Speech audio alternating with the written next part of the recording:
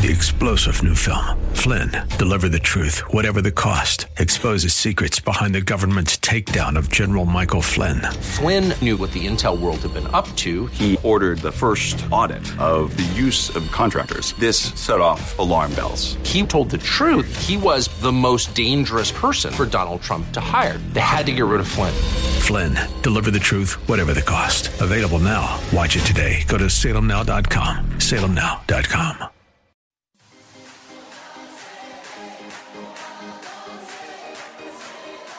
Welcome to Let Us Reason, a Christian-Muslim dialogue with host Al Fadi.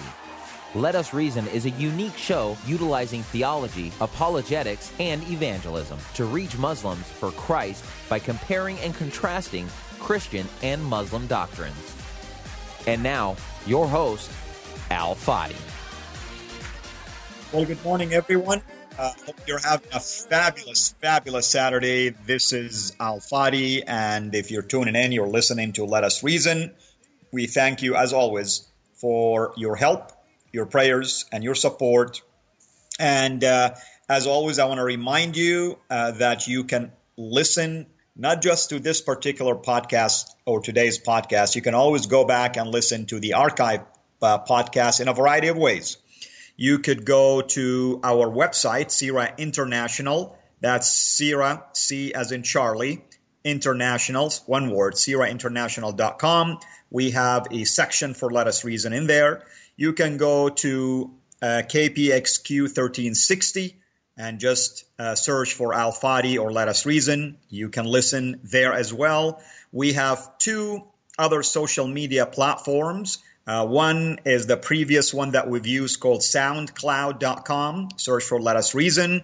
You can listen to at least 3 seasons in there. And then we also have a new one called Omni Studio, where you can listen not just to the previous one, but also any new ones as well, especially for this year and next year and moving forward. iTunes, I understand, has also some of those. So you have a variety of ways to be able to listen to these podcasts, previous, present, and hopefully future. And I share this with you so you can share it with others as well.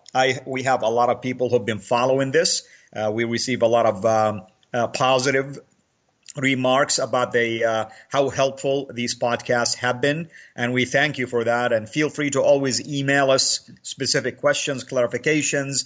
Oftentimes I end up using some of your questions and comments and build a couple of topics on the podcast because we want to be relevant to whatever you have been encountering or dealing with.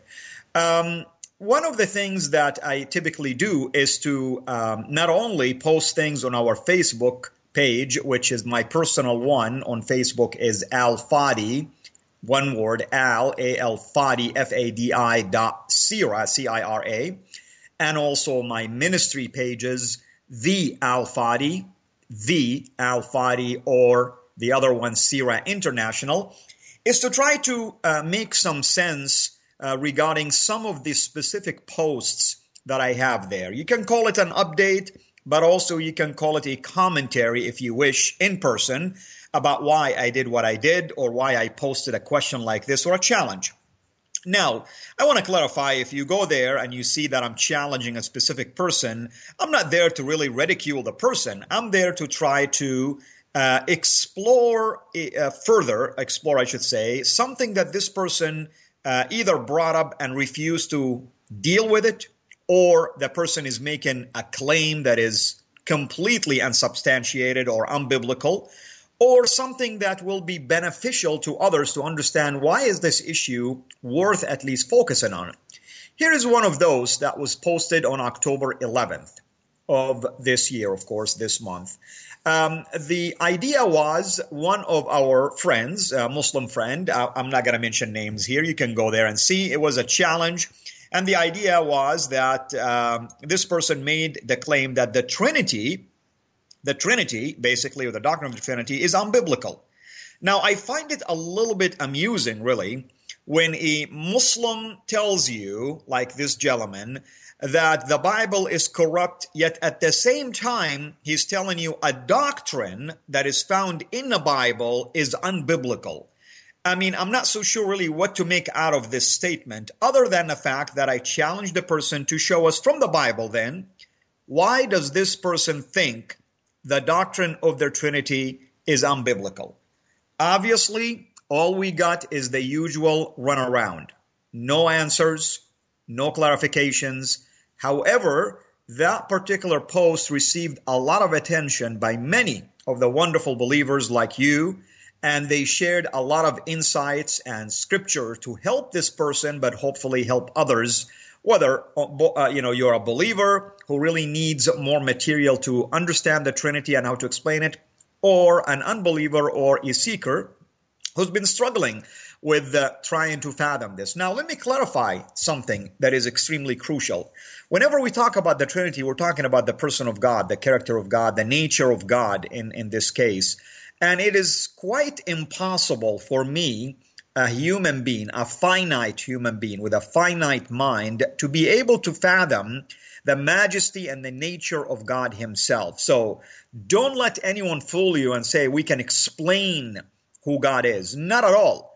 However, I can affirm and confirm that the Bible is rich with many passages, progressive revelation, if you wish, from the Old Testament to the New Testament that allowed us to understand the person of God, the nature of God, and to understand without a single doubt that the doctrine of the Trinity is biblical, is a sound doctrine, and the fact that the term Trinity, the word, is not found in the Bible does not negate the fact that the doctrine itself is biblical. And many times, by the way, you hear this, whether from our Muslim friends, whether from Jehovah's Witness sometimes, the challenge of asking you to show them the word itself, Trinity, in the Bible. Now, I find this is an amusing argument. Of course, the word is not in the Bible, and we don't want to be wasting people's time by trying to think that we can find it somewhere. But the fact that a word is not found in the Bible does not in any way negate the doctrine itself. In fact, a Muslim who asks you to show the word Trinity and will use that claim to prove to you that the Bible has been corrupted or the doctrine doesn't exist is no different than a Muslim who makes the claim that there is a doctrine the Muslims believe in called Tawheed, which is the oneness of God, which the very word Tawheed also is not found in the Quran. So why is it okay then for someone who believes in a doctrine called Tawheed, that the word itself is not found in the Quran, can raise the same concern about my word to describe a doctrine called the Trinity, the fact that the Trinity as a word is not found in the Bible? You see what I mean?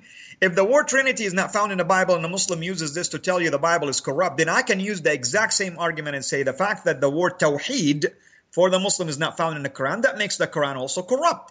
I mean, you see where I'm going with this, and it's definitely it's a naive argument on my part if I would go that route, because you cannot just claim that a whole book basically can be judged by the lack of one word that describes a doctrine. Now, I'm not endorsing the Quran, of course. I do not believe the Quran is the word of God, not even for one bit. And everybody knows my opinion on that. There is no surprises here. If I believed in the Quran, I wouldn't be a former Muslim and a follower of Jesus today. Nevertheless, I'm just using a logical argument that is raised usually by our Muslim friends. Now, back again to the Trinity. Now, I'm not here to teach you on the Trinity today because that will require a lot of sessions. And in fact, we did do some of that. You can go to the archive and trace back some of those podcasts that we did on the Trinity. We'll revisit the topic one more time. Here is another good news for you. If you go to our YouTube channel, CIRA International, C as in Charlie, C-I-R-A International, one word, on YouTube, you can type basically on our channel, Trinity, and we did a multi-part series. I think it's up to probably 16 or maybe even 18 videos where the Trinity, technically speaking, was explained from the Old Testament to the New Testament, and I'm still working on it. I don't want to say we're done. We are going to add more to this series, but I will walk you through the logical explanations of the doctrine itself from my own perspective, of course. And here's what I like to do usually. I like to show that the Bible teaches, cover to cover, that we believe in one God. not in two gods or three gods, because the Muslims' argument is that the word Trinity means we worship in three gods. Not at all. The definition of the Trinity itself is that we worship one triune God, one God in essence, in nature, who revealed himself to us in his own word, the scripture, in three distinct persons: Father, Son, and Holy Spirit.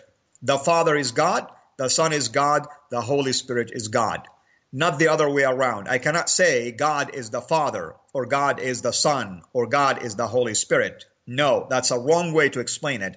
But the Father is God, the Son is God, and the Holy Spirit is God. Furthermore, for the Son is the Word of God who became flesh. So he is God incarnate. And because he is also the exact replica of God on earth, he is also called the Son of God. And this title, by the way, that is given to him as the Son of God, existed with him even before his incarnate state. In other words, he wasn't called the Son after his incarnation. No, not at all. There are many passages that support this, and in my series I go through that. A quick example of this will be Isaiah 9:6, where it says, "A child is born, a son is given to us." Notice, the child that was born in the fullness of time, as Galatians 4:4 will say, he was the son that pre-existed with the Father, basically, and appeared to us in history, in time, and he is the Son of God. And also in Galatians 4:4 to 4:6, it says that God sent the Spirit of his Son, who was born under the law, born of a woman, born under law, when in the fullness of time, in the exact time that God have chosen. So I show that God is one from the scripture, cover to cover. I also show that this oneness has plurality to it. Here is what I mean by the plurality of the oneness. You will come across phrases like, "let us make man," and you really have to pause and ask yourself, why is the use of the plurality here? The very word "in the beginning God," which is Elohim, has a plural ending into it, yet no Jewish person or no translator of the Bible would translate this as a plural noun. They will translate it as a singular name, "in the beginning God," not gods in the plural. Why? Because it is understood that this is God who is one in essence. But we began to understand over the course of history, as he revealed himself to us, that he presented himself in three distinct persons. He didn't change. That's a heresy called modalism. He didn't change to be a father at one time, and then from the Father became the Son at other time, and now he is the Holy Spirit. Not at all. He revealed himself in three distinct persons. In fact, in some places in the Bible, at the very same time. You go to Isaiah chapter 61, verse 1, it says, "The Spirit of the Lord is upon me." The Spirit, right? And then you have Yahweh, the Father, known as the Father also, and upon me. Jesus revealed that that's him who was talking. If you go to Luke chapter 4, verses 16 on down. So we see the three in the same passage. The baptism of Christ in Matthew chapter 3, starting from verse 14 on down. You will see clearly the imagery in there that the Son was coming out of the water. That's Jesus. The Holy Spirit descending upon him like a dove, and hearing a voice from heaven. That's the Father saying, "This is my beloved Son with whom I am well pleased." Notice, so all three members at the very same scene, not changing the mode. That's why it's called modalism, but rather the three distinct persons are revealed to us in this particular scene. So my theory again goes like this, proving that God is one from the scripture. This oneness has plurality to it. And then we move on to this and we begin to ask ourselves, did God ever reveal himself as a person? Not just in the New Testament, but in the Old Testament. And yes, we have plenty of evidence. Some of it is evidenced by the very use of the angel of the Lord, for instance. Many believe this is a Christophany, a prior incarnate appearance of Christ himself.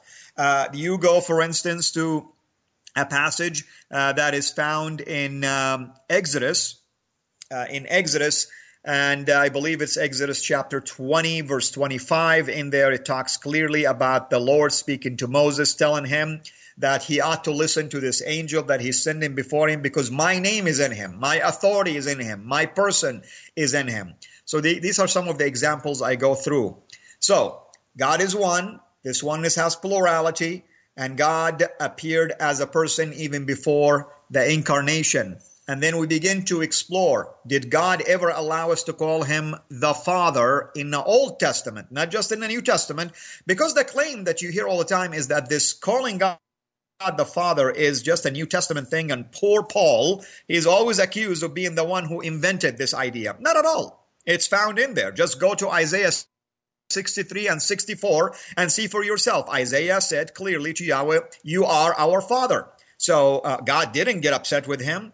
Never that he punished Isaiah for saying something like this. We don't see a single evidence in the Bible that God ever got upset with people for calling him Father. In fact, God makes the argument with his own people, and the priest in particular, in the book of Malachi, chapter 1, verse 6, when God raises the flag and says, a master basically is respected by his servant, and a father is respected by is due respect by his children. So where is my respect? If you're calling me Father, you're not respecting me as a father. God is not saying don't call me Father. He's saying if you're calling me Father, respect me as a father, which is a logical argument. And then Jesus himself taught us to pray this way, our Father.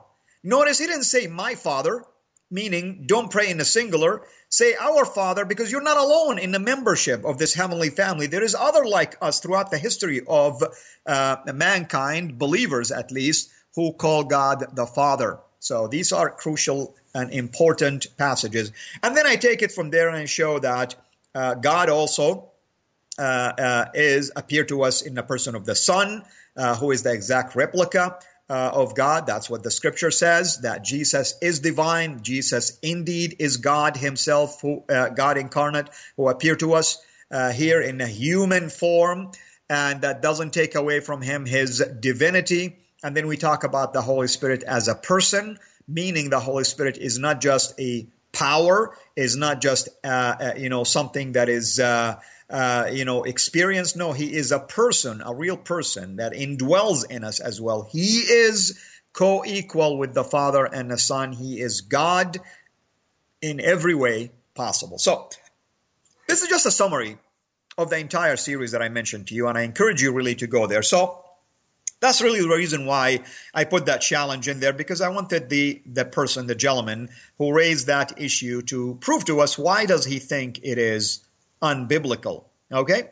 Now, the person refused, so I went on, and he kept diverting from the question and kept insisting that the Quran teaches that God is one. And he chose to use the most common argument in the Quran, which is chapter 112, specifically verse 1, where in there it says that supposedly in the English translation, God is one, but in Arabic, the word used is ahad. Ahad. You say it ahad in Arabic. The Hebrew equivalent to it is ahad. Now, whenever you use the word ahad in Arabic or ahad in Hebrew, it does not denote absolute oneness. It denotes complex oneness, meaning there is a plurality to this oneness. In fact, even in Arabic, when you use that word, you will say, if the literal translation of this particular verse in chapter 112, verse 1, instead of saying, say Allah is one, it's actually say Allah is one of many, one of other gods, okay? So that's the way it is. So I used that argument and I said, okay, prove to us then that the word ahad that is used in the Arabic is actually, or I should say, used in the Quran to mean one. Because when you survey the Quran, using this word, you'll discover it's always talking about it in a context of plurality. One of the kings, one of the prophets, one of these people, and the list can go on and on and on. So we wanted to show that the very idea that the word itself in chapter 112, which is probably the most important argument a Muslim can use to prove the oneness of God, and in their mind, the oneness of God in the Quran is an absolute oneness, meaning he is just one. You cannot claim that he appeared in three distinct persons. He cannot be called Father, nor that he have a son, and so on and so forth. So I used, in this case, a classic example of using the Quran to refute the argument, the Islamic argument, and compare that to the use of the word ahad, for instance, in the Bible. I don't know how many of you know this, but the word ahad is used in the Shema in the Old Testament in Deuteronomy 6:4, and here is how it's used in there. The Shema says, "Hear, O Israel, the Lord your God, the Lord is one." That's the word. The Lord is ahad.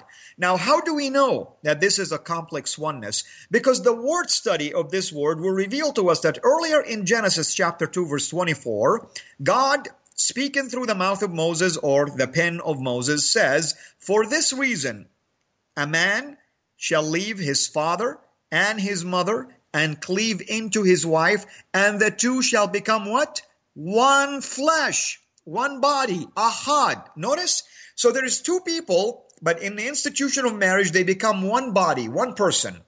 That's extremely important for us to see how the word is used. And when it's describing God, in this case in the Shema, that ought to tell us something as well. Obviously, there are many other passages that I can walk you through. At one point we will, but go and watch these videos in my YouTube channel, Sira International, and it's called The Trinity. It's multi-part. I believe, like I said, it's either 16 or 18 videos. We are still working towards adding more to it. And at the same time, I am doing it in Arabic as well, so it could be shared by Arab speakers if you're witnessing to them, and hopefully also witnessed by them as well. It's in our Arabic YouTube channel.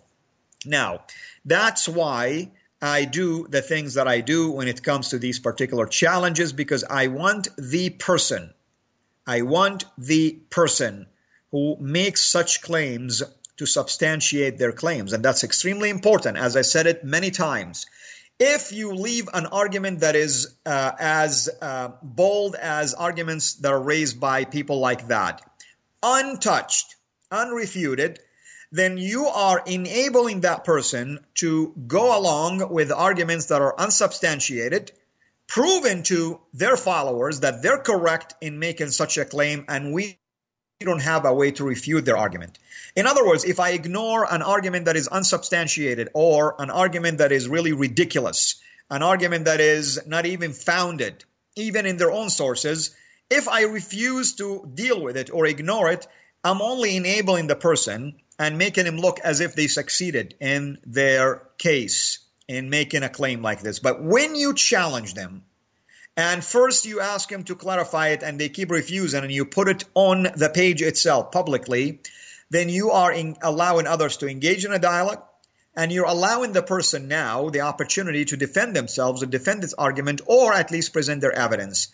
Lack of evidence indicate immediately that the person was just making a bogus claim, and therefore we have succeeded in our mission to expose the fact that what we said initially is correct, and the person is actually unable to refute us. And even the very claim that they used to try to refuse us, they are unable to substantiate it even from their own sources if necessary.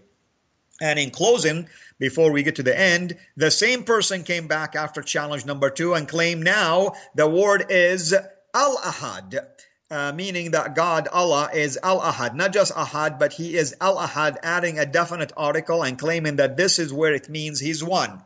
Only problem is the word that he used doesn't even exist in the Quran. Now, I understand that one of the 99 names of Allah supposedly is Al-Ahad, He is the one, which, by the way, it doesn't mean that at all in Arabic. It means He is one of many.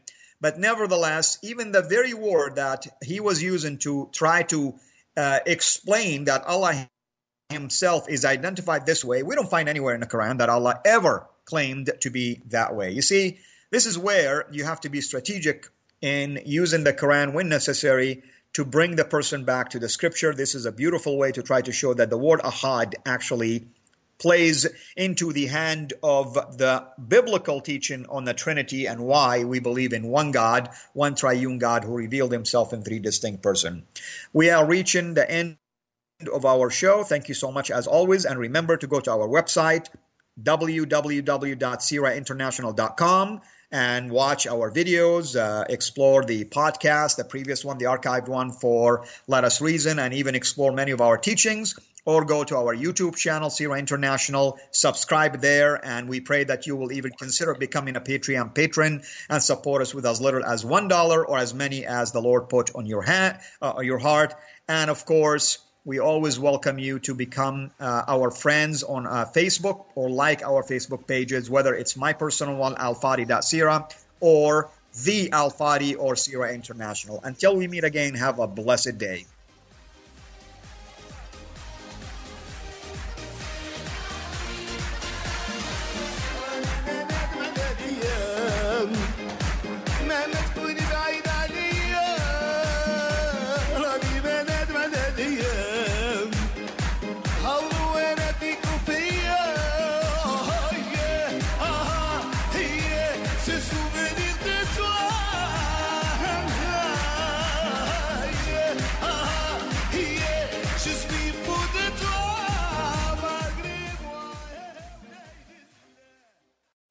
Three-star General Michael J. Flynn, head of the Pentagon Intelligence Agency, knew all the government's dirty secrets. He was one of the most respected generals in the military. Flynn knew what the intel world had been up to. He understood its funding. He ordered the first audit of the use of contractors. This set off alarm bells.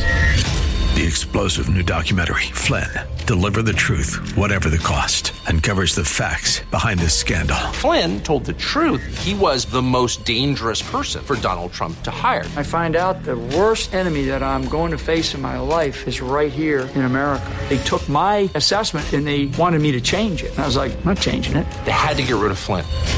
With in-depth interviews, archival footage, and never-before-seen personal records of the man behind the headlines. I just felt like I was drowning. Flynn, Deliver the Truth, Whatever the Cost. Available now. Watch it today. Go to salemnow.com. salemnow.com.